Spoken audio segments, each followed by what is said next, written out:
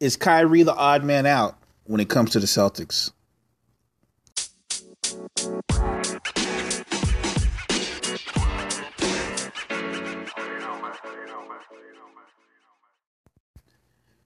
All right, before anybody thinks I'm tripping or that I've gone crazy, I'm not saying Boston should trade Kyrie Irving.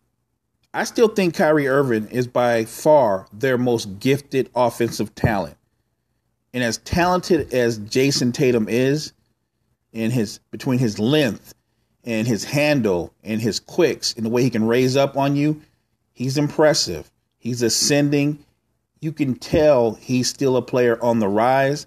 Right now, today, I don't think he's a more gifted scorer than Kyrie Irving once Kyrie Irving is 100% healthy. But what I am saying is Danny Ainge had a decision to make. It's something I'm sure he's been thinking about all this offseason coming into this season because he has to look at the long-term future of the Boston Celtics, not just the now, but the long-term future. And in the NBA, it is a money game. It is a numbers game. And while Kyrie is gifted and talented, at the end of the day, does Kyrie Irving deserve to get a max contract? Well, let me rewind that. Not deserve, because somebody will pay Kyrie Irving. Does Danny Ainge want to give Kyrie Irving a super max deal? As gifted as Kyrie is, and he's gifted, and he's a closer, he's a bad man, and he can break anybody down off the dribble. If you look at his career, Kyrie's only played 75 games once his entire season. He's had 3 seasons where he's played 71, 72, and 75 games. He's had 4 seasons where he's played 51, 59, 53, and 60 games. He is an injury-prone player. Gifted, talented, a beast, but he's brittle. Not to mention, that's just one factor. Let's also factor in that Celtics team went to the Eastern Conference Finals, not just the Eastern Conference Finals. They went to Game 7 of the Conference Finals, minus Kyrie. And the argument could be made. I was thinking it as I was watching it. If Kyrie was there, the series doesn't go 7 games. Then again, chemistry is a funny thing. How do I know that the flow would have been the same offensively and defensively minus Terry Rozier? I don't know. But what I do know is with Gordon Hayward already on a max deal, with Al Horford getting ready to come out of his max deal, my guess is he's either going to opt into that $30 million or he's going to try to re-sign with the Celtics at a lower number. But a lower number is still going to be around 18 or 19 million. At some point, you got to pay Jaylen Brown. And definitely you got to pay Jason Tatum. You're talking about a 21-year-old in Jaylen Brown and a 19-year-old or 20-year-old this season now in Jason Tatum. Marcus Smart, you just gave money to. Rozier is going to be a free agent. And I'm not in no way saying Terry Rozier is on the same level as Kyrie Irving. But what I am saying is, do you really want to invest $205 million on a gifted but often injured shoot-first point guard when you know somewhere down the line you've got to pay Tatum, you've got to pay Brown if you want to keep most of that young core together? The Celtics already have the 8th highest payroll in the NBA, and that's with these 2 dudes on those rookie deals. So to me, Danny Ainge has got to be thinking twofold. One, yes, I know down the road I've got to pay these guys. And 2, if I just let this season play out, and I know Kyrie said all the right things. Kyrie's obviously made it public that he plans on returning to the Celtics. He plans on re-signing with the Celtics. He plans on re-signing because he plans on getting the Supermax. But if Danny Ainge and him are not on the same page in terms of what he wants to pay him, he won't be returning. And if you're Danny Ainge, you can't with 100% certainty risk the possibility of him just walking away in free agency with nothing in return. Last night, the Pistons beat the Sixers 133-132 in overtime. Credit where credit is due. Blake Griffin, 50 points, 14 rebounds, and 6 assists, and the game winner. Right now, early in the season, Blake Griffin, along with Anthony Davis, legitimate MVP candidate, again, early in the season. But right now, Griffin is averaging 36 points, 11 rebounds, and just under 6 assists per game. But what's really impressive is he's shooting 61% from three, and he shoots 6 threes per game. So this isn't a flukish thing in terms of the production. 6 threes a game, 61%. Even Steph's not doing that. The question, though, is, because people can be prisoner of a moment in sports. You know that. I know that. That's not my thing. Is what Blake Griffin doing more sustainable than what Anthony Davis is doing, with AD averaging 30 points, 13 rebounds, 3.5 blocks per game? And the answer is simple. It is not. What Anthony Davis is doing, not just because he's the younger player, is more sustainable. We've seen him do this. In Blake Griffin's entire career, his very best scoring season was his fourth year, when he averaged 24 points a game. And his best rebounding years were his first two in his career. His first and second year of his career, he averaged 12 rebounds a game and 11 rebounds per game.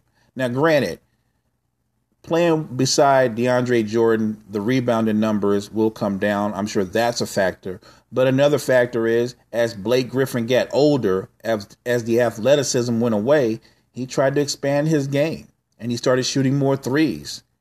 So here's his numbers from three the last 5 seasons. 33%, 34%, 34%, 34%.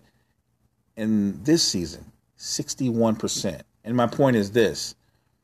If you shoot 34% from three, it means you can make threes and you're capable of making threes. It doesn't mean you should be taking 5 or 6 threes. That's not that good a percentage at all. I think the league average is a little bit higher than that, but you shouldn't shoot a lot of threes. More importantly, if you're a power forward and you shoot 34% from three, you shouldn't be shooting a lot of threes. What he's doing right now, these first 3 games, has been amazing, and I think you give credit where credit is due.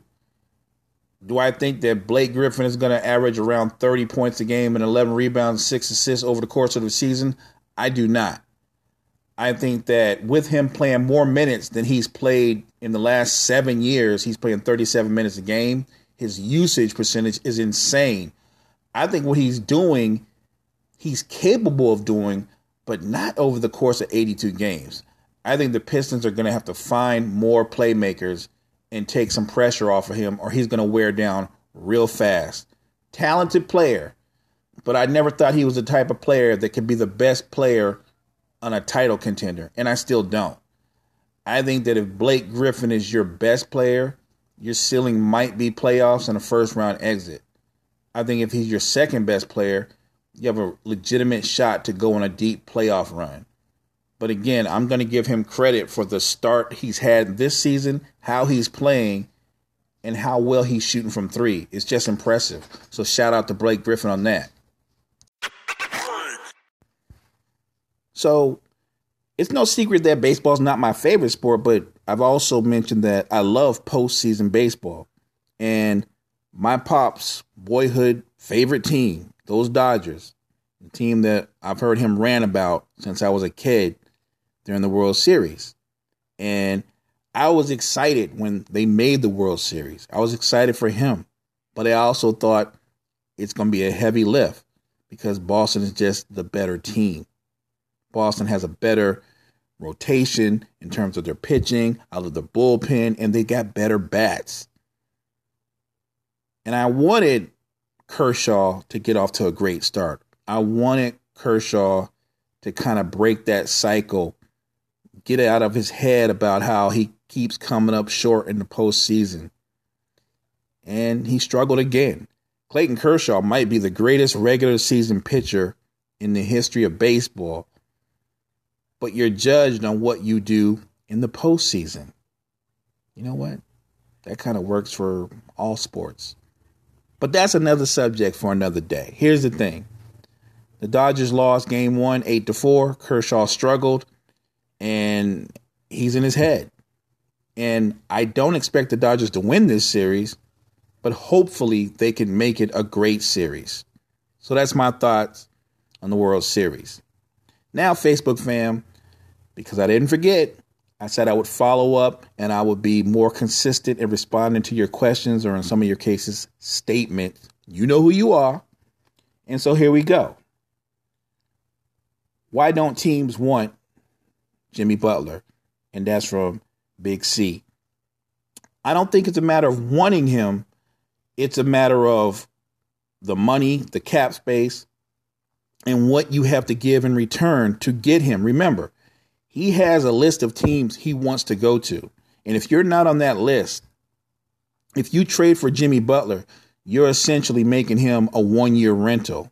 And unless you're a team that you think we're one piece away, and if we get this piece, we're going to go to the finals, and you want to risk maybe some picks or a young talent, I could see maybe going all in on trying to win a title, like the Raptors.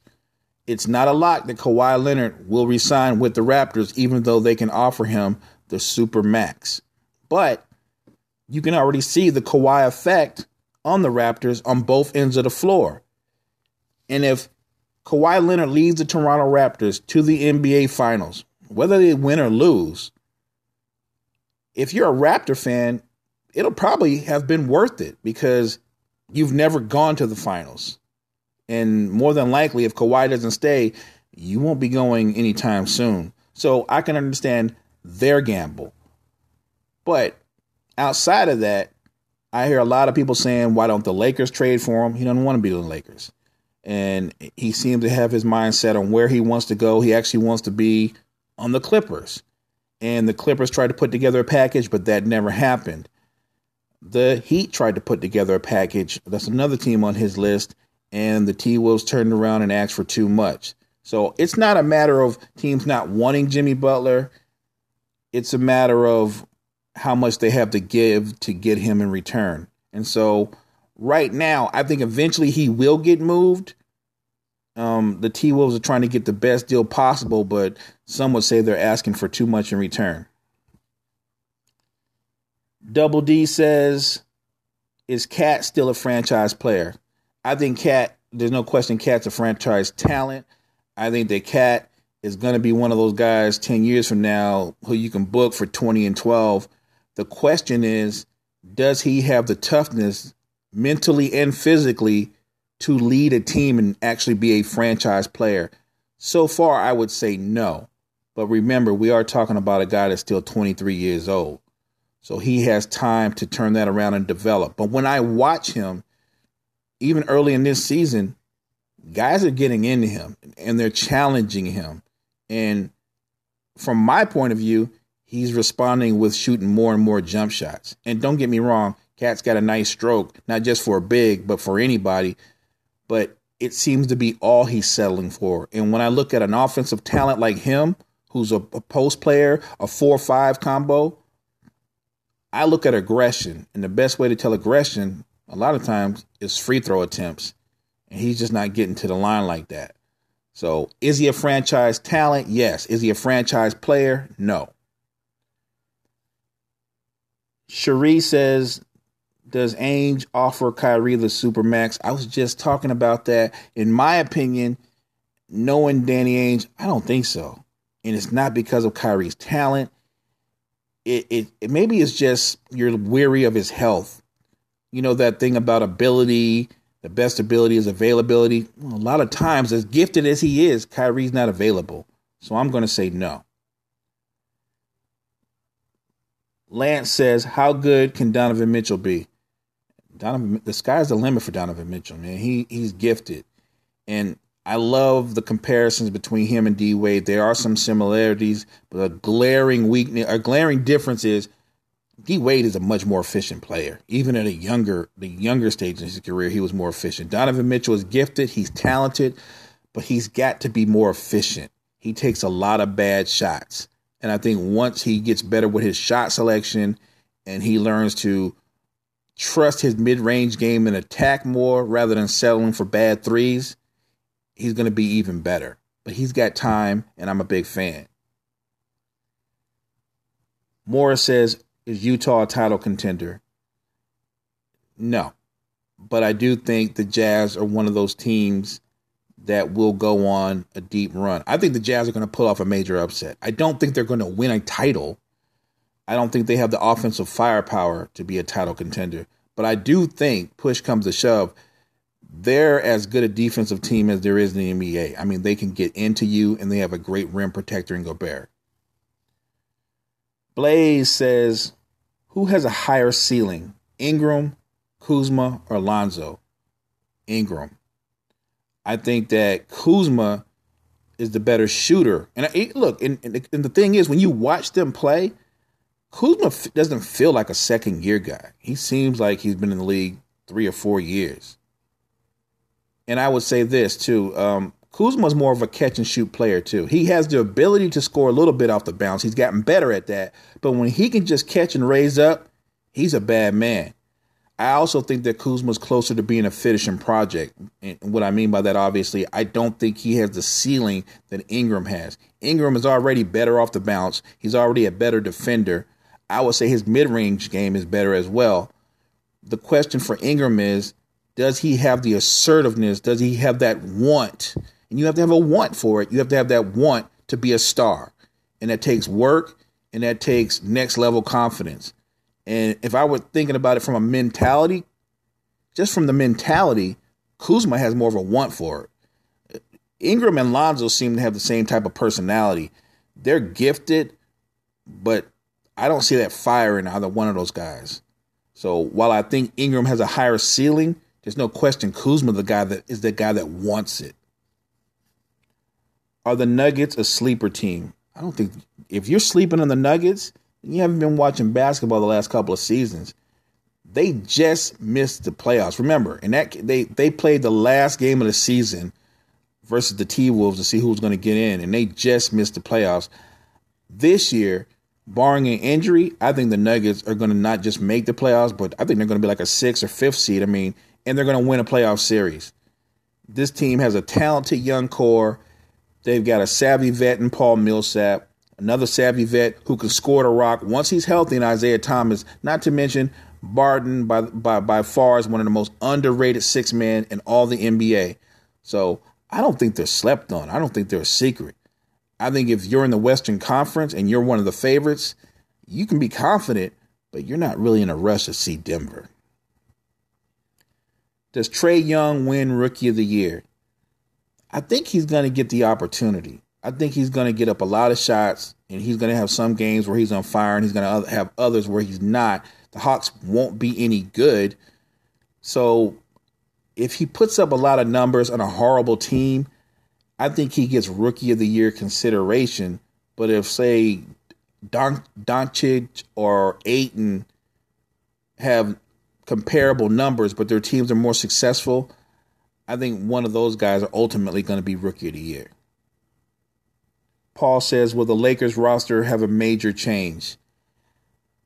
I don't think they will, but if you're asking me, do I think they need to make a major change? If you mean major, like go after Jimmy Butler, why would you do that? He doesn't, that just doesn't bode well. That's bad business because you're getting a 1-year rental and you're giving away young assets. So no one ever accused Magic of being a bad businessman. I think the Lakers will look to improve the roster, maybe make smart moves. I think they have guys who can shoot the three in Kuzma, in Josh Hart, and when he's in a rhythm, LeBron as well. My guess is, though, what they need a guy that is a knockdown three-point shooter, somebody that shoots 40% or better from three. I think that would open up the floor. That would provide more spacing for LeBron and company to operate, and that's something they'll probably pursue. Dave says, is AD a lock for MVP? He is not a lock for MVP, but he is my MVP favorite. I just told you earlier about how well Blake Griffin is playing right now. Look at what Kawhi is doing in Toronto. It's going to be an interesting MVP race because LeBron's already, if you look at his numbers are comparable to what he did last season. But again, he's doing it on a team that's 0-3. So those Lakers need to turn it around for him to get MVP consideration. But I think AD is the favorite, but not a runaway favorite.